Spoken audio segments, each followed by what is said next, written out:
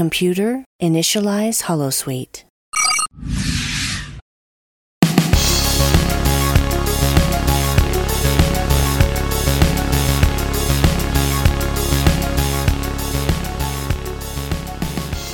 Hi everyone, welcome to episode 12 of the Sci-Fi Feminist.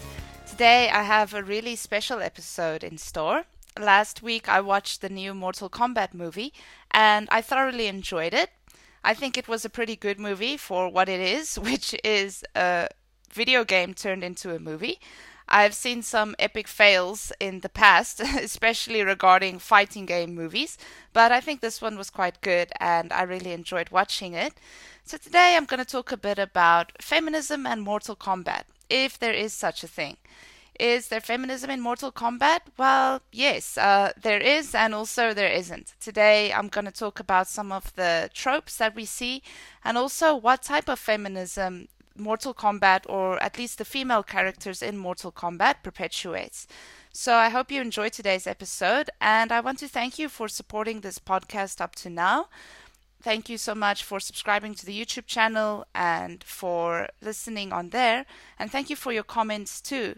If you would like to interact, I think YouTube is a good place to interact. Please leave me a comment in the comment section and then I'll be happy to answer any questions you have regarding feminism or regarding anything that I say or that I don't say in the podcast. So thank you for supporting it. And then let's get into today's episode about Mortal Kombat. So when I was young, I was a big fan of fighting games, actually. The first one I played was Tekken 4. I had a PlayStation 2, and I don't know if you remember, but PlayStation 2, it used to come with this demo CD that has like a very short version of a bunch of games. So Tekken 4 was on there. So I actually only played the demo. I played like the same 4 levels for years because I could never afford to buy my own Tekken game. And then eventually I got an Xbox 360 and then I bought Tekken for myself. And I think it was only when I got my Xbox One that I got Mortal Kombat 10. I can't remember if I got it with the Xbox or if I bought it, I'm not sure. But that's the first time I really actually played Mortal Kombat. I knew about it before, but all my life I've been more of a Tekken type of girl.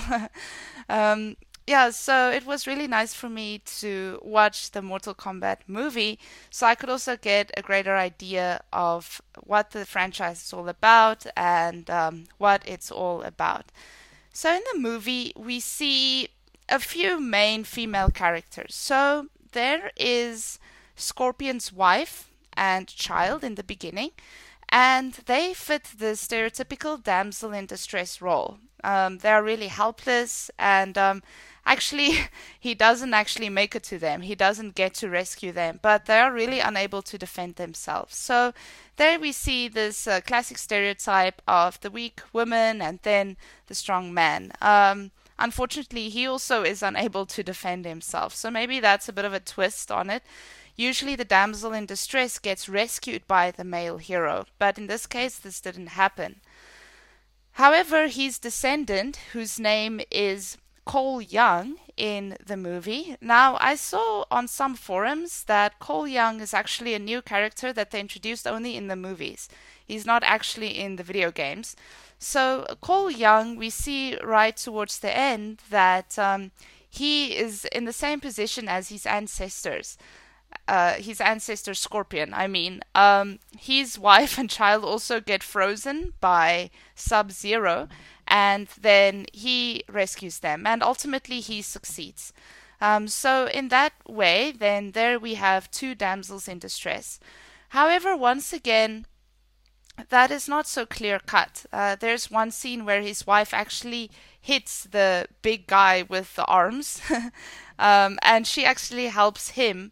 And then we also see in another instance that while he's kind of fighting in the cage, she cheers him on and she encourages him. So the damsel in distress trope, it's really something that isn't as common as it used to be. I think it's been criticized so much by media scholars and by video gaming scholars and by feminists that people just know that that's a no-no, and they don't really feature the damsel in distress trope in movies as much as they used to. Also not in video games as much as they used to. Obviously there is still a bit of that, but like I showed here, it's not as clear-cut. There is this really old game. It is called Final Fight, and that's quite funny. There's this really masculine hero, and there's this woman in a red dress, and then he always saves her. So that used to be in fighting games too, but not as much as it used to be. And like I will show regarding Sonya Blade, who is, I think, the main character that I'm going to discuss today, and definitely one of my favorite female characters from Mortal Kombat, where she used to be more in a stereotypically damsel in distress role in the older games. Now that's been really refigured a lot, and she's barely a damsel in distress anymore. Maybe just in the one scene where the big rock falls on her, and then the guy with the arms has to dig her out. But that's really hardly the damsel in distress. Throughout the entire movie, Sonya Blade is quite capable, and she's quite tough, and she's quite able to handle herself. So there are two other prominent female fighters in the movie. That is Melina, she's from the dark side, as well as Natura, she's the one with the wings that screeches. So actually towards Matura, the other male characters make a really sexist joke. I can't remember exactly what they said, but she's quite sexualized in terms of her outfit and also in terms of how the male characters talk about her, which was quite weird, to be honest. And then Melina, she's not as sexualized as her video game counterpart is. Now, actually, in video games, female fighters in these fighting games, this includes like Street Fighter, Tekken, Mortal Kombat, even though they are generally quite strong, capable female characters, they're usually very sexualized, and not a little bit, but quite a lot. So, actually, some of my favorite characters from Tekken was Christy Montero. I remember her outfit was like short shorts and a crop top, and her breasts were huge and her body was very sexualized, as well as Nina. I quite liked Nina too, the assassin. She was also quite sexualized. And in Mortal Kombat 2, most of the female characters wear these really skimpy outfits. And they're not only skimpy, but the characters also have really large breasts, and their outfits kind of draw attention to these feminine parts of them. I guess when Mortal Kombat came out, this was part of the appeal, to have these really, because the game is so gory and it's supposed to be so shocking. I think they did that because that kind of fits the game and it fits the overall aesthetic of the game. And in the same breath, I have to say that you could make the same argument about the male characters. In fighting games, even the male characters are quite sexualized. One of my favorite male characters in Tekken was Li Chaolong, and there's this one cutscene where he's like sitting on next to the pool, and you see his whole torso, and he's in this like speedo, and he's also very sexualized actually. So maybe this is just what the genre is. Maybe this is just what it's about. But still, I feel like it's a bit over the top, and especially, I mean, in the old games, it was kind of okay because they were mostly pixels, so you could not really see all the details of the women's bodies and their sexualization, although, you know, it was certainly implied. In the new games, like, what's that one called? Is it Soul Calibur, I think?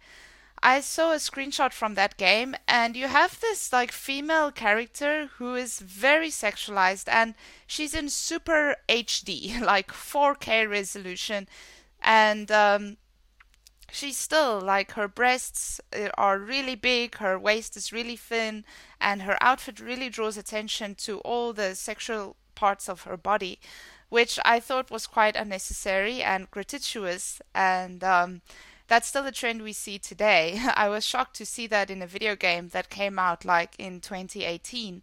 It kind of shows that maybe we're not as progressive as we think, you know, if that is still considered female empowerment.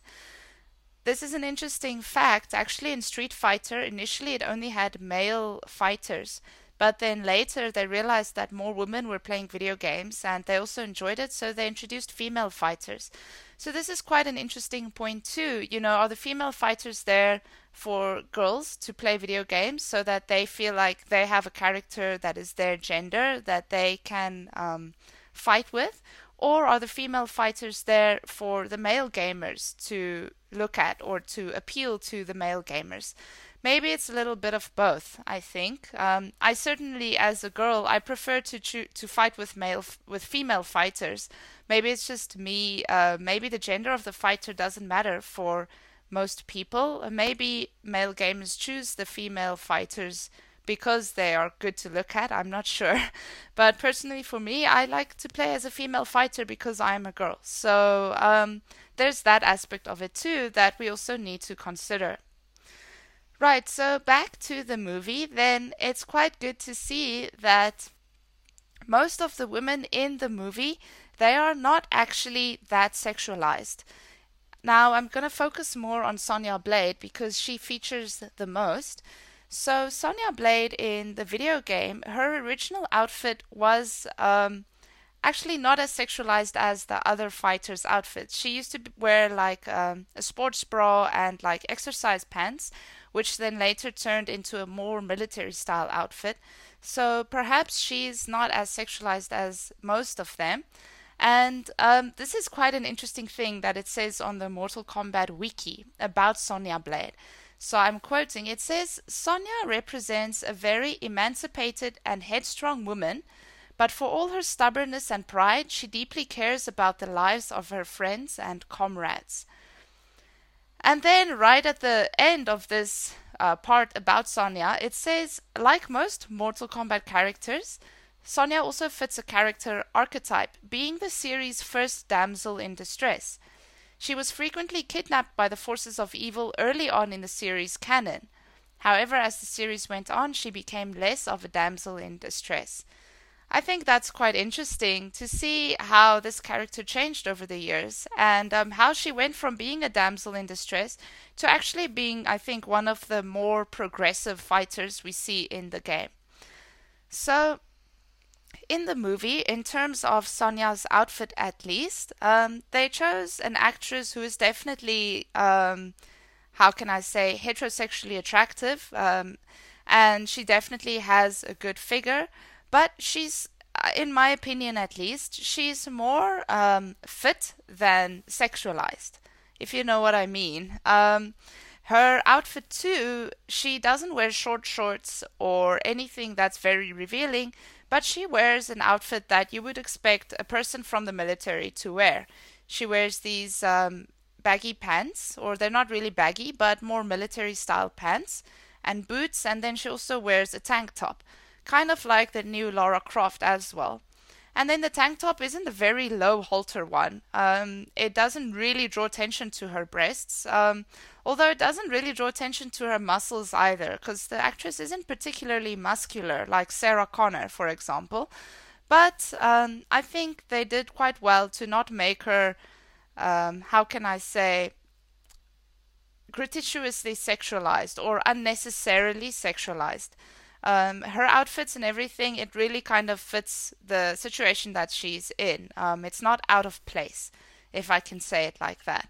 And when we see Melina too for the first time, her outfit definitely draws a little bit more attention to her feminine aspects, like her hips and her armor, like has these specific parts that's on her breasts, like only her breasts have armor. It's quite weird.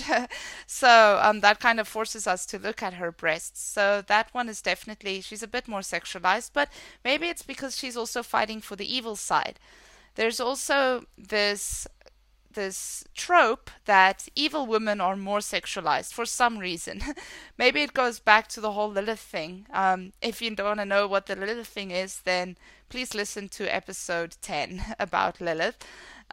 So it might go back to that, I'm not sure. But in terms of Sonya Blade at least, I think they did quite good to make her not as sexualized. And then we see that she kidnapped this guy called Kano. and he's a bit of a loose cannon. So they have this very strange relationship where they keep insulting each other. And then the first time we meet her and Kano, he says something really sexist to her. I'm not going to repeat it because I don't like to say it, but he makes quite a sexist statement. And then the first thing she does is she like beats him up. So I felt a bit like, oh, cool, she just punches him and she's like, what the heck. And then later, she makes a deal with him because he knows where the temple is, where they train for the Mortal Kombat tournament. And then she's like, okay, I'll offer you 2 million if you take us there. Because he's just like, I'm going to leave. And then he's like, oh, where are you going to get 2 million? And she's like, I'll give you 2 million if you take us there. And then he's like, okay, 3 million. And she's like, okay, done deal. And then later, what's his name? The main guy, Cole Young, he asks her, where are you going to get 2 million? Because she lives in a trailer. Like, she's not rich. And then she's like, what, you think I'm really going to give him 2 million? Lol, no, I'm just going to, use him to get there and, we'll see what happens. So I think that was quite good too. We see that she just kind of like, yeah, you're stupid, so you're an idiot, or you treat me so poorly, so I'm just going to use you to do this. Obviously, there's a negative stereotype too, which is that women are really manipulative, and that women are sneaky. But then we can say the same about some of the male characters in the shows, in the movies. So yeah, I don't think that's a big problem. Actually, I felt like it's justice, when she did that. Yeah, but that's just my opinion, of course. And then in the desert, they have this kind of a fight, and I can see Sonya is more of we can see she's a good character. She's inherently probably a good person, like it says here on the Mortal Kombat wiki. We see that he's like, no, fight me for the sign, because you need to kill someone else that has the sign to get the sign, right? So then she easily beats him in combat, actually. She really easily beats him, but then she decides not to kill him, and she's just like, nah, I'm not going to do it. So I think that was quite good too, but it's a bit frustrating. And then later, when they pair the people up, who's going to fight against who, we see that initially Sonya wants to fight Melina because Melina messed her up quite badly in a previous scene, but then they're like, no, you're gonna fight this guy, you're gonna fight what's his name, Kano. So then we see that they have a final showdown, and what's quite interesting about the way she fights him here, because he obviously has the advantage now because he got the laser eye through training. So he has the laser eye, and she knows that she's at a disadvantage. So what she does is she fights him with her brain rather than her body. So she uses the floor, and she hides in the floor, and then she kind of traps him. Yeah, it's very difficult to explain, but my point is that she doesn't fight him with brute strength. Initially, she fights him only with her brain. And because of that, he ends up losing, or he ends up being at quite a disadvantage. And then through that, she also manages to destroy the advantage that he has regarding that eye, that laser eye that he has.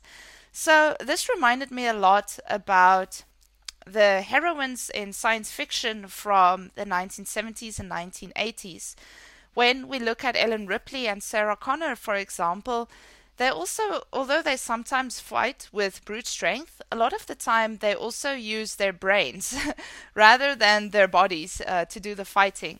Like Sarah Connor, when she escapes from the mental asylum in the beginning of Terminator 2, she realizes that with brute strength alone, she's not going to be able to get out of this asylum. So she rather uses tactics. She takes a paper clip. She steals a paper clip, and then she gets herself loose from her chains, and then she eventually uses a syringe and some chemicals, and she holds one of the nurses hostage so that they can let her out. So That's quite interesting about female heroes, is that we see them use brains rather than brute strength to fight. So I think that's quite interesting. And then later, of course, she does use brute strength. She actually kills him, and then she gets the sign. She stabs him in the eye with a gnome, a garden gnome, which I thought was quite a gory detail. But the whole movie is quite gory. I think that's the point. So yes, that's what happens with Sonya Blade. And then there's some satisfaction because this guy that is so sexist and that keeps taunting her throughout, and especially because she doesn't have a sign in the beginning. Everyone's like, oh, you're kind of useless, because you don't have the sign, the dragon sign. But then eventually she takes this sign from the very guy that has been so sexist towards her from the very beginning. So I guess there is some satisfaction in that narrative. But also an interesting thing that we can gain from this, and this is maybe I'm interpreting it too much now, but that sign is also, it carries a lot of power. If you have the sign, then you can access these really supernatural powers, which helps you fight in the Mortal Kombat tournament. So without the sign, you're quite powerless. So by taking the sign from this guy specifically, not from any other character like Melina or, someone who would make more sense for her to fight, she takes it from this guy that has been suppressing her and oppressing her from the very beginning. So it could also mean perhaps like a reclamation of power from Sonya Blade's side. How she reclaims power from patriarchy. As a woman, and maybe as a blonde woman, there's a stereotype about blondes, obviously, but I guess about all women, whether you have red hair or black hair or blonde hair, but especially blondes, that, they're always really sexy, and so she really reclaims the power from the guy, and then she really subverts all of those really negative stereotypes about women, and especially also about blonde women. So I thought that was quite an interesting detail, and I wonder if they actually planned it like that, like that was part of the narrative. Of course, we're not sure whether people writing the script or writing the movie actually had feminism in mind, but I think that was a very interesting choice of events to take place. And then, of course, with her newly gained powers, she goes and she helps Cole. She helps Cole Young and the other members of the Earth team also fight against the forces of evil. So I think Sonya's narrative in this movie, at least, is quite progressive as far as fighting movies go. Another thing that I quite appreciated was the fact that they didn't put the female fighters against each other. Now, in episode 5, I think, I criticized Raya and the Last Dragon quite a bit because they put two heroines against each other. And that is obviously also another classic trope or stereotype that two beautiful women always fight against each other. They can never work together as a team. Now, although Sonya Blade is actually the only female fighter from the Earth realm, and she doesn't really fight together with other female fighters, I was quite surprised when at the end they decided to put her against, what's his name? Kano. I keep forgetting his name. That they decided to put her against Kano and not against one of the other female fighters. That is really something that I expected because it's been a stereotype for so long that if there's two chicks, from either side, like one from the good side and one from the bad side, then they always need to fight against each other. So I think that was quite good too, and that was quite progressive on the part of Mortal Kombat as well. Now, of course, I'm talking about all of the positive aspects of Sonya Blade, and I think I really can't find much wrong in terms of feminism regarding her character, except for the fact that in the video games she's quite sexualized, although not as much. I think she's definitely the most tomboyish one out of all the female fighters. But on the dark side, the female fighters from there, especially the one with the wings, that was really, she was not only sexualized, but also her death. I found it quite brutal and quite unnecessary. But once again, this is Mortal Kombat we're talking about. It's all about the gore and the gruesome death scenes. But the way that woman is killed is very gory and very gratuitous. And I think obviously we feel some satisfaction when we see her die because she's one of the bad guys. But again, there's such a problem with violence against women in our current society and in the current zeitgeist. So images like that really make me feel a little bit uncomfortable. Maybe because it's too close to home, or maybe because, of all the other things you see regarding violence against women in the media.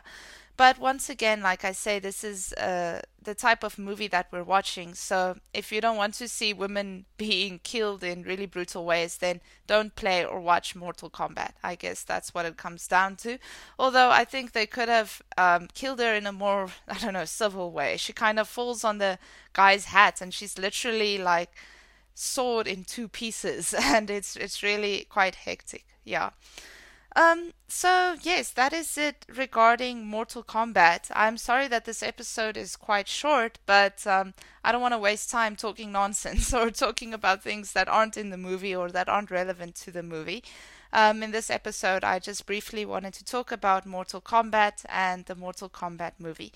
So I hope that you enjoyed this episode, and if you would like to hear more on video games and maybe fighting games or other fighting game movies, then you're welcome to let me know and hit me up, and then I will try to incorporate it in some of the future episodes.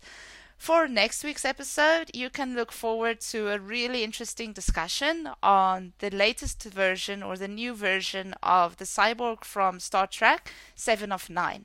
I'm going to look a bit at her representation in Star Trek Picard, and I was really excited because I recently, or just today actually, I saw a picture of a behind-the-scenes shot from Star Trek Picard, and I hear it involves some time travel too. So next week I'll be talking about the rebooted 7 of 9, and until then, I hope you have a wonderful week and live long and prosper. This is the Sci-Fi Feminist signing out for now. Bye-bye.